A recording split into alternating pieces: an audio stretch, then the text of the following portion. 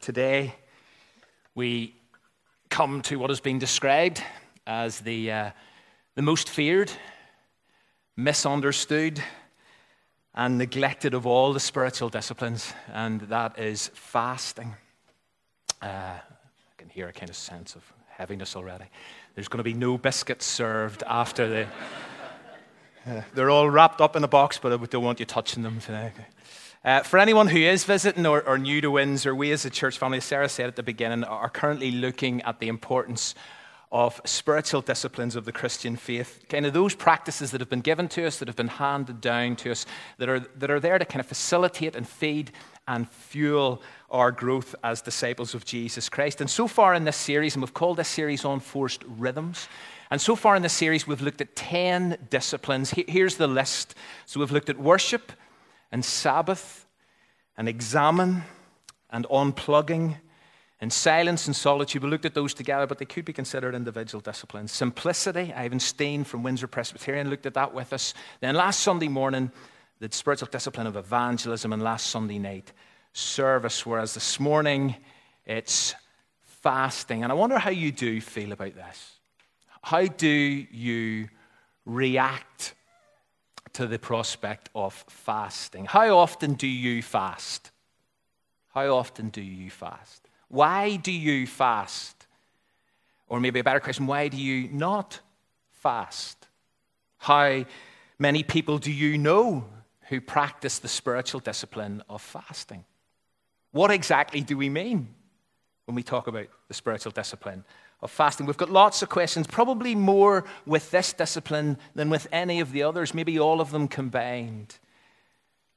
Last week I made the point that, and I made this both morning and evening, that virtually all the spiritual disciplines that we're looking at, all on that list, virtually all of them are countercultural, increasingly countercultural.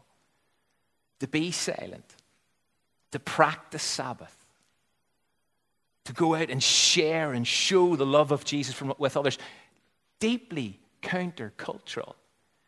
Well, when it comes to fasting, in our society, this one is radically countercultural. But the question I want to ask this morning is this. For us as a church, okay, it's countercultural, radically countercultural in our society, but for us as a church, why is fasting one of, if not the weakest and least practiced disciplines amongst Christians today? Why is that? Especially given that fasting is mentioned in Scripture more times than, say, something as vital as, for example, baptism. Fasting's mentioned far more times than baptism. Fasting is, it would seem, biblically important, but the thing is, it's a tough discipline to talk about. It's tough for me to stand up here this morning and talk about it for all kinds of reasons. And often what happens when you do come to talk about this discipline is there are two extremes. Either you overemphasize this practice or you totally ignore it. John Wesley put it like this: some have exalted religious fasting beyond all scripture and reason. However, others have utterly disregarded it. Let me be honest. I know which end of the spectrum I veer towards. And just as an aside, John Wesley, who founded Methodism, he apparently refused to ordain anyone to the Methodist ministry who did not fast twice a week, Wednesdays and Fridays. Now, as we get into this, let's define what we're actually talking about. What is fasting? What is the spiritual discipline of fasting? Well, here's a definition. Christian fasting is a believer's voluntary abstinence from food for spiritual purposes. And when the Bible talks about this discipline, that is primarily what it is referring to. And that is what I'm going to focus on, and that's what we're going to talk about this morning. Abstinence from food for a period of time for spiritual purposes. So this is not for dieting. This is not for weight loss. This is not for health benefits, okay? This is for spiritual purposes, and that makes all the difference in the world.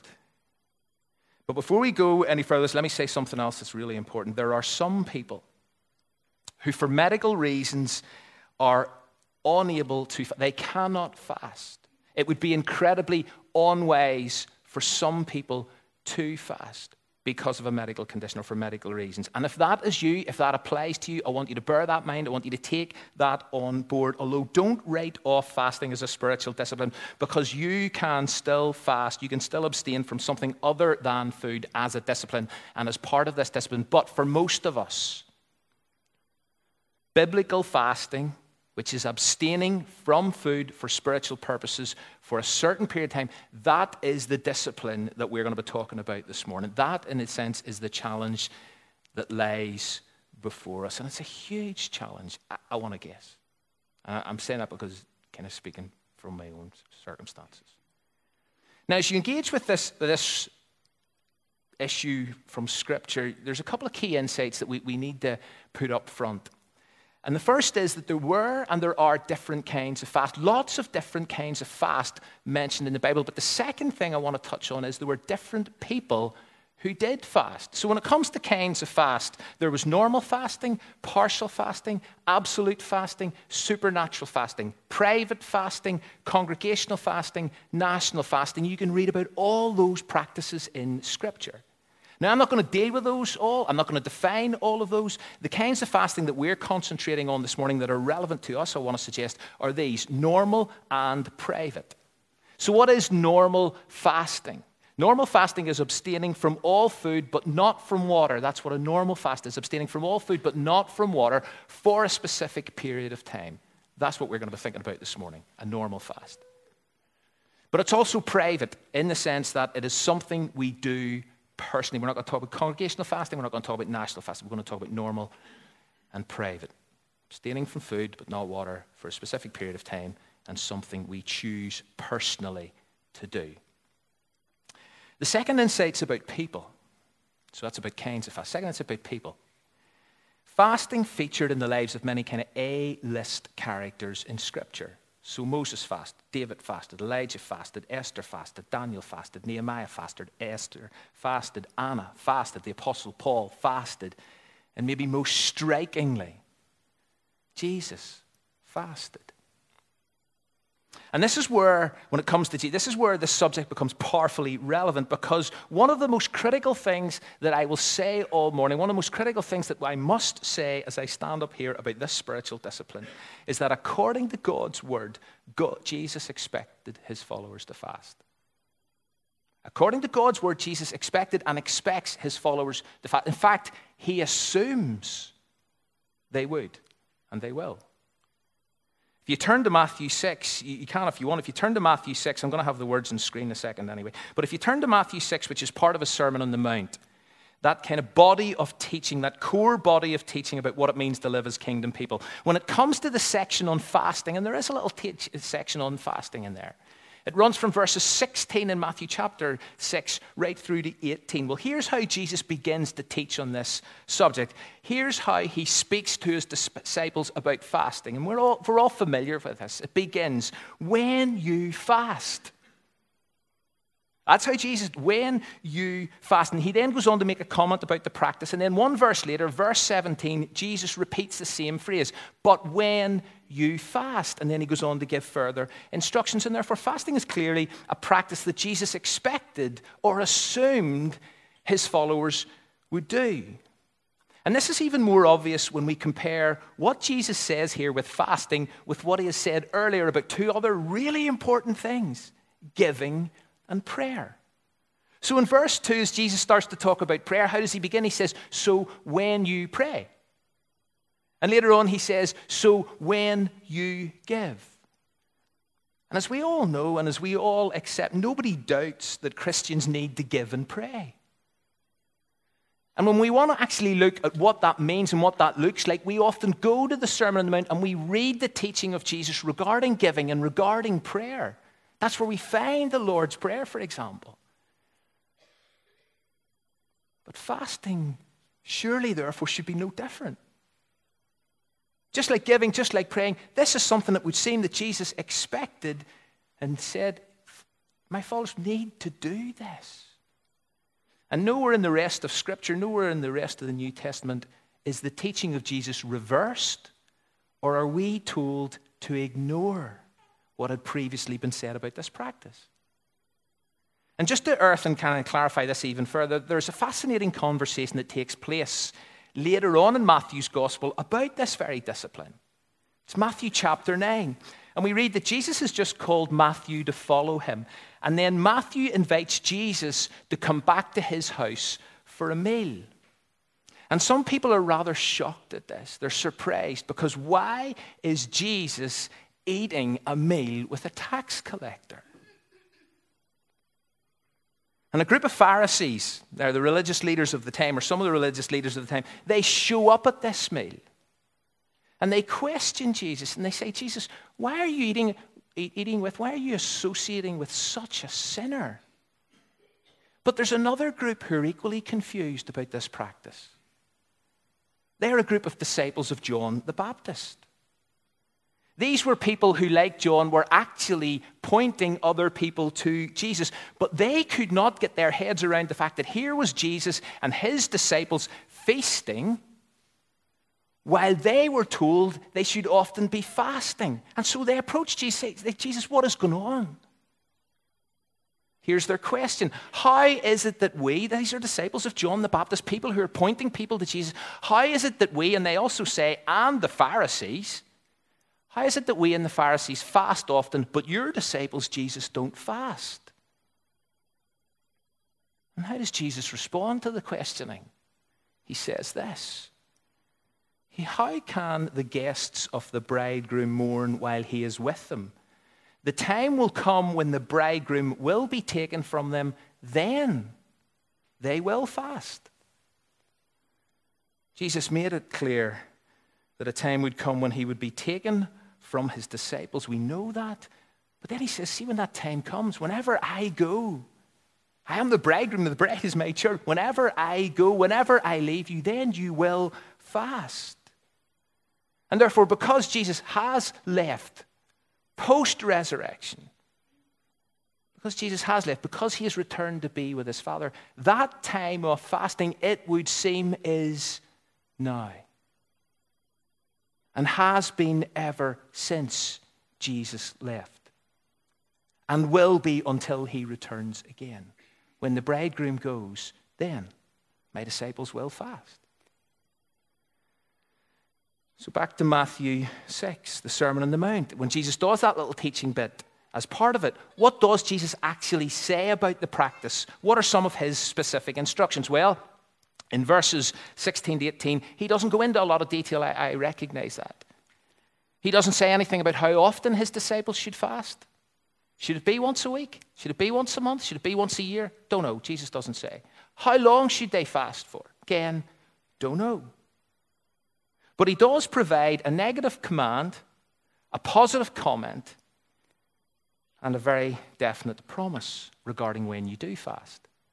And the negative comment that Jesus makes, and it's up there, the negative command, that Jesus effectively shares is this.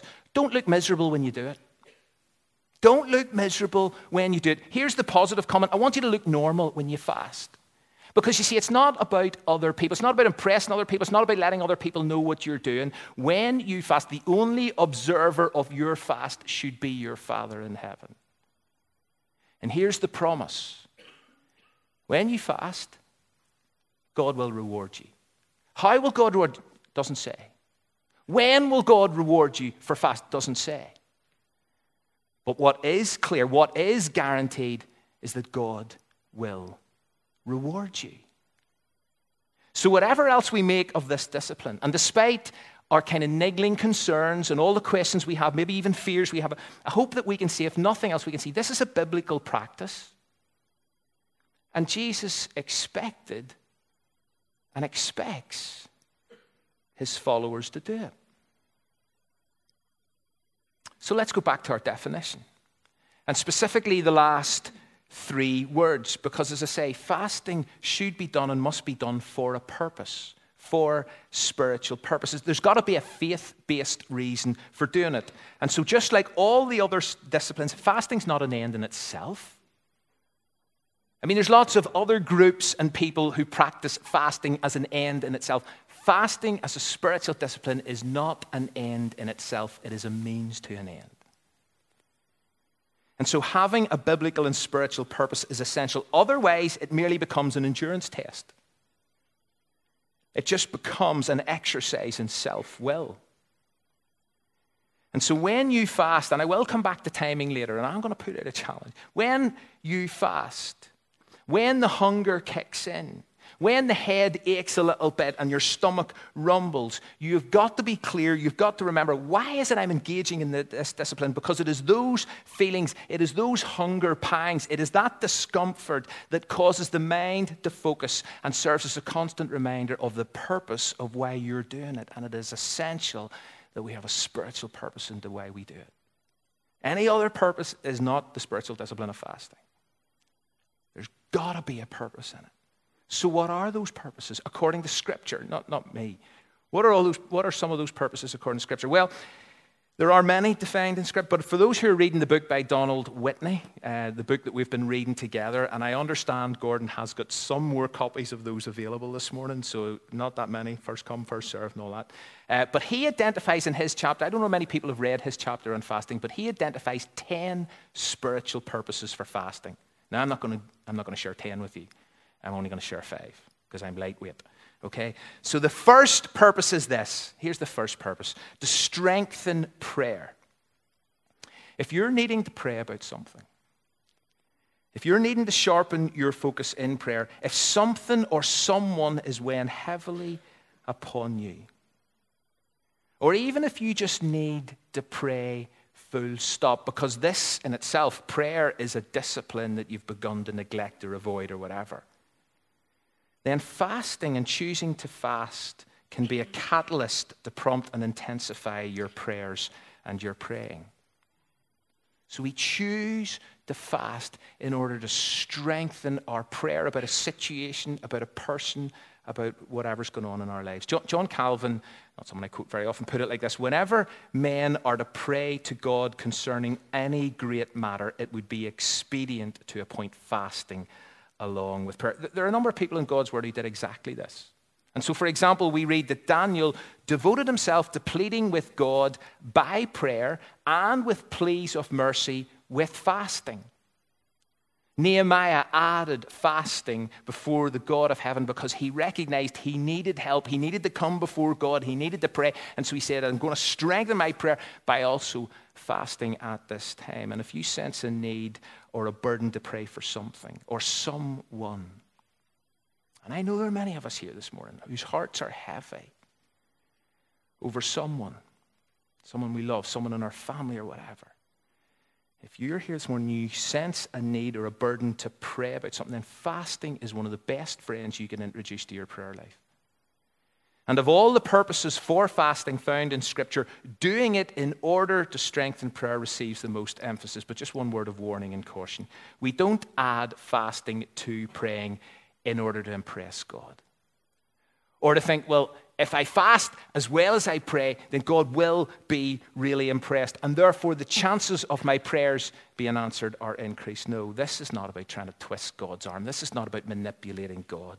This is not about trying to earn God's approval in order to secure certain outcomes. If that is our reason for fasting, we're on thin ice. Fasting does not change or influence God's hearing of our prayers. Fasting does not change or influence God's hearing of our prayers. It does not earn divine brownie points. But you know what fasting does do? It changes our praying. It changes us. It changes our praying. It strengthens it. It intensifies it. It empowers it. It increases it. And so if you recognize that you need to pray about something, if you recognize that your prayer life needs to be strengthened, then fasting is a great purpose or a great reason to engage with this discipline.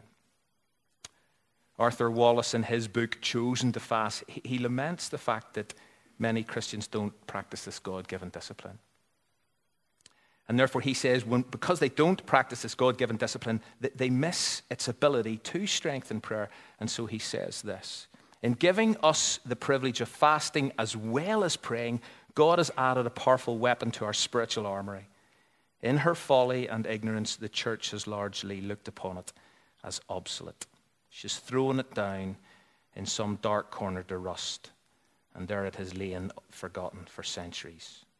An hour of impending crisis for the church and the world demands its recovery. It's a strong quote, I know.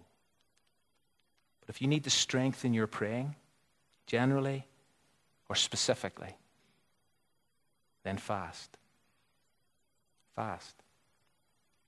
Second purpose is connected to the first, and that is to seek guidance, to seek discernment and clarity regarding a decision or direction you've got to take. There are, again, a number of examples in Scripture of this. In Acts chapter 14, we read that before Paul and Barnabas appointed elders in the churches that they had founded, it says they first prayed with fasting to receive God's guidance. And so if you are needing to know what to do in a certain situation,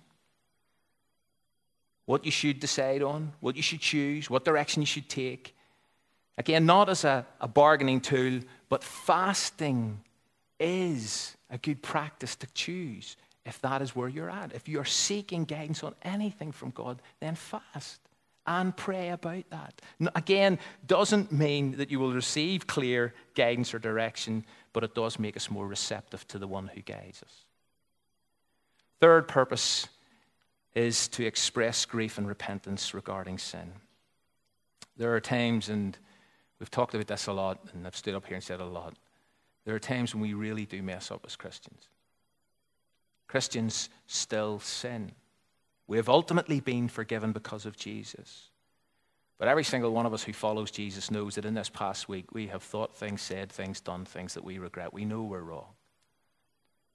And a couple of weeks ago, we did look at the importance of the spiritual discipline of confession, but including fasting as part of your confession, as an expression of heartfelt grief because of your sin, that is entirely appropriate. It's biblical. It acts as a tangible signal of your commitment to obedience and a kind of new resolve regarding a particular thing. In Scripture, when people got it wrong and needed to repent for their sins, they did often fast. So, for example, 1 Samuel 7, the Israelites expressed their repentance. How did they express it? They did it through fasting. In Joel, God actually commanded his people to signify their repentance by fasting. And in Jonah, we read that whenever the people of Nineveh believed God, they called for a fast. And so if you're struggling with a particular sin, or if you keep repeating a particular sin, or if you struggle to confess your sin generally, then fasting to demonstrate your commitment and intention is a good purpose. It's a good reason to abstain from food for a specific period of time. Fourth, reasons to humble yourself before God. Do you know, going without food for any length of time is hard. In our kind of self-indulgent, denial-less, gluttonous culture, to deny yourself food, to go without food for any period of time, it's not a nice experience. It's uncomfortable. It's really inconvenient. And it hurts. But that in itself has the potential to remind us and increase our sense of dependency upon God. You see, when we fast, when we go without food, we do feel weak. And so without food, we do become weak. But you see, without God, we're in such trouble. And therefore, fasting is a humbling experience because it brings us back to the reality that my very existence depends on God who creates life, who sustains life, and the God who will ultimately take life. And back in Deuteronomy chapter 8, the people of God came to a place in time where they thought, you know something, we can live without God. God has done so much for us and it's great, but we can go on our own from here. We can live our own way. And as a result, it says in verse 3 of Deuteronomy chapter 8 that God decided to humble them. And the way that God chose to humble them was to letting them go hungry, as a vivid reminder of their need of God and utter dependence upon him. And fasting for us is a voluntary physical expression of humility where I choose to go hungry every now and again as a kind of wake-up call to my reliance upon God.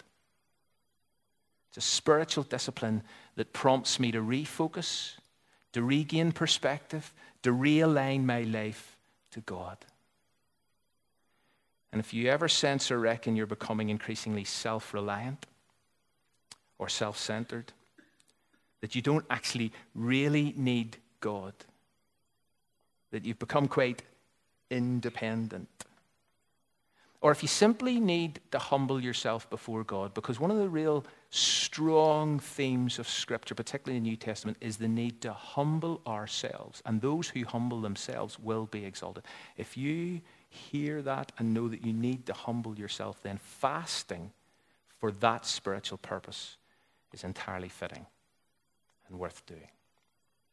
The fifth and final purpose for fasting is to overcome temptation and to kind of dedicate yourself afresh to God's word in particular. Jesus fasted, we know this, and at the end of his first recorded fast, and yes, Jesus' first recorded fast was lengthy, but at the end of that particular fast, Jesus overcame extreme temptation. Extreme temptation. And so the enemy clearly thought that because Jesus has fasted for such a long time, he's bound to be weak. He's bound to be vulnerable. Now he is surely ripe to cave in under temptation. And yet it appears that Jesus was in fact spiritually strong at that point and was able to deal with the onslaught of temptation. Now, there's obviously lots going on in that dramatic post-baptism incident. I know that. There's more going on in that incident about the identity and exactly who Jesus is. But in terms of fasting, we discover here is one way modeled by Jesus of overcoming temptation in our own lives. That if we find ourselves confronting it, struggling with it, under pressure from it, then fasting may be a discipline to practice in dealing with temptation. The response of Jesus to the enemy's first temptation is so well known. He says, so Jesus' response to the enemy, man does not live on bread alone, but on every word that comes from the mouth of the Lord. And this is a phrase that Jesus has lifted directly from the Torah, directly from the books of the first 5 books of the Old Testament, actually Deuteronomy yet again. And where Jesus is saying to the enemy, yes, physical food is important, but man doesn't live. And Jesus was fully human, remember. Man doesn't live on bread alone. Physical food is important, but spiritual nourishment is essential. We live on every word that comes from the mouth of God. And it's really interesting to parallel this temptation incident in the wilderness involving Jesus with the one that occurred right back in Genesis in the Garden of Eden. Because you see, the devil tempted Adam and Eve at a time when they were surrounded by food, when their stomachs were full. And they gave in. They gave in, they buckled. In Matthew 4, Jesus is tempted when his stomach is empty and he overcomes. And it prompts this question: who really understands that we don't live by bread alone, but on every word that comes from the mouth of God? Is it the man with his belly full or the man with his belly empty? And years ago, whenever we looked at holy habits and we touched on this discipline, I used this rather provocative quote: if you never fast, then the whole concept of being wholly nourished and sustained by God's word alone will likely be only a nice, sweet, and totally irrelevant idea to you. And worse, if you never fast, when the days of tempting and testing come, you may not stand. Again, it's a strong quote, but it's a challenging one. Fasting for overcoming temptation may be a life-saving, a faith-saving option for some of us. And fasting to remind ourselves, do you know, I need this. I need to live on this. I need to eat this. I need to consume this. I need to take this into my spiritual bloodstream. Because I don't live on physical food alone, but on every word that comes from the mouth of God. So, 5 spiritual purposes for fasting. But as I do bring this to a close, what about timing? What about timing? How long should we fast for? Well, in his teaching on the subject, as I've already mentioned, Jesus doesn't deal with it. But in the Bible, there are lots of different time frames when it comes to fasting. So There's fasting for a day. There's fasting for part of the day. We read of a one-night fast, a 3-day fast, a 7-day fast, a 14-day fast, a 21-day fast, a 40-day fast like that of Jesus. Plus, we also read even of unspecified lengths of time of fasting. And so in terms of timing, in terms of how long for, that's up to us as led by the Holy Spirit. Bearing in mind those medical and health issues I said are, strictly speaking, abstinence from one meal for spiritual purposes constitutes a fast, but for most people, a one-day fast, a 24-hour fast, a fast of 2 meals or maybe 3 meals is a discipline that needs to be considered from time to time. As I say, once a year, once a quarter, once a month, once a week. And so if you've never fasted, or you haven't fasted for quite some time, then I hope and pray you may consider introducing it or reintroducing it as a spiritual discipline for spiritual purposes, remembering God will reward you. When? How? No idea.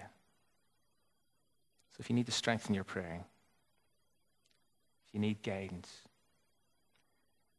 if you need to express grief, if you need to be humbled,